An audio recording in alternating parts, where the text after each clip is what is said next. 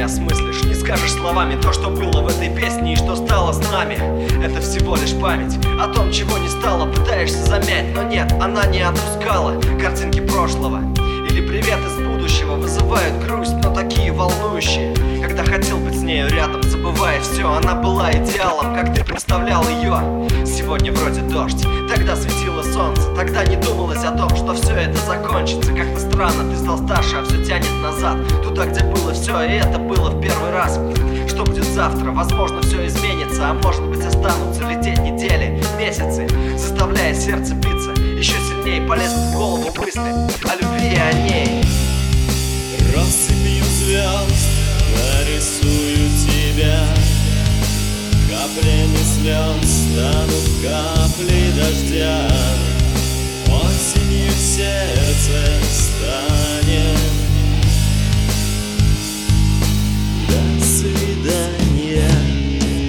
Не хочу двигаться в этой плоскости на полной скорости, не учитывая тонкости, с особой жесткостью изгоняя свое «я». В конце этой повести я сам себе судья.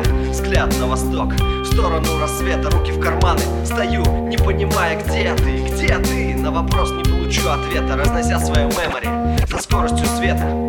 Мой город просыпается, и звезд уже не видно. Я вижу его сверху, как на красивой картине. Она, помню, так же любила смотреть на огни до самой ночи. Потом оставались одни, и так летели дни, принося с собой счастье. Она в вечернем платье, мы с ней целого две части. Губительные страсти оставили печати. Жаль, что это осталось только в моей памяти.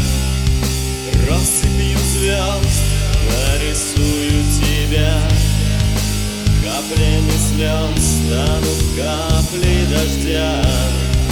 Осенью в сердце станет.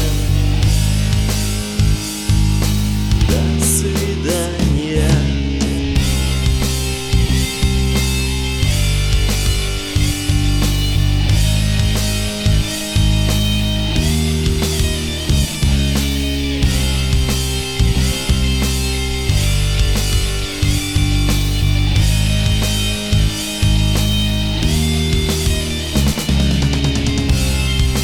Россыпью звезд нарисую тебя, каплями слез станут капли дождя. Осенью в сердце станет.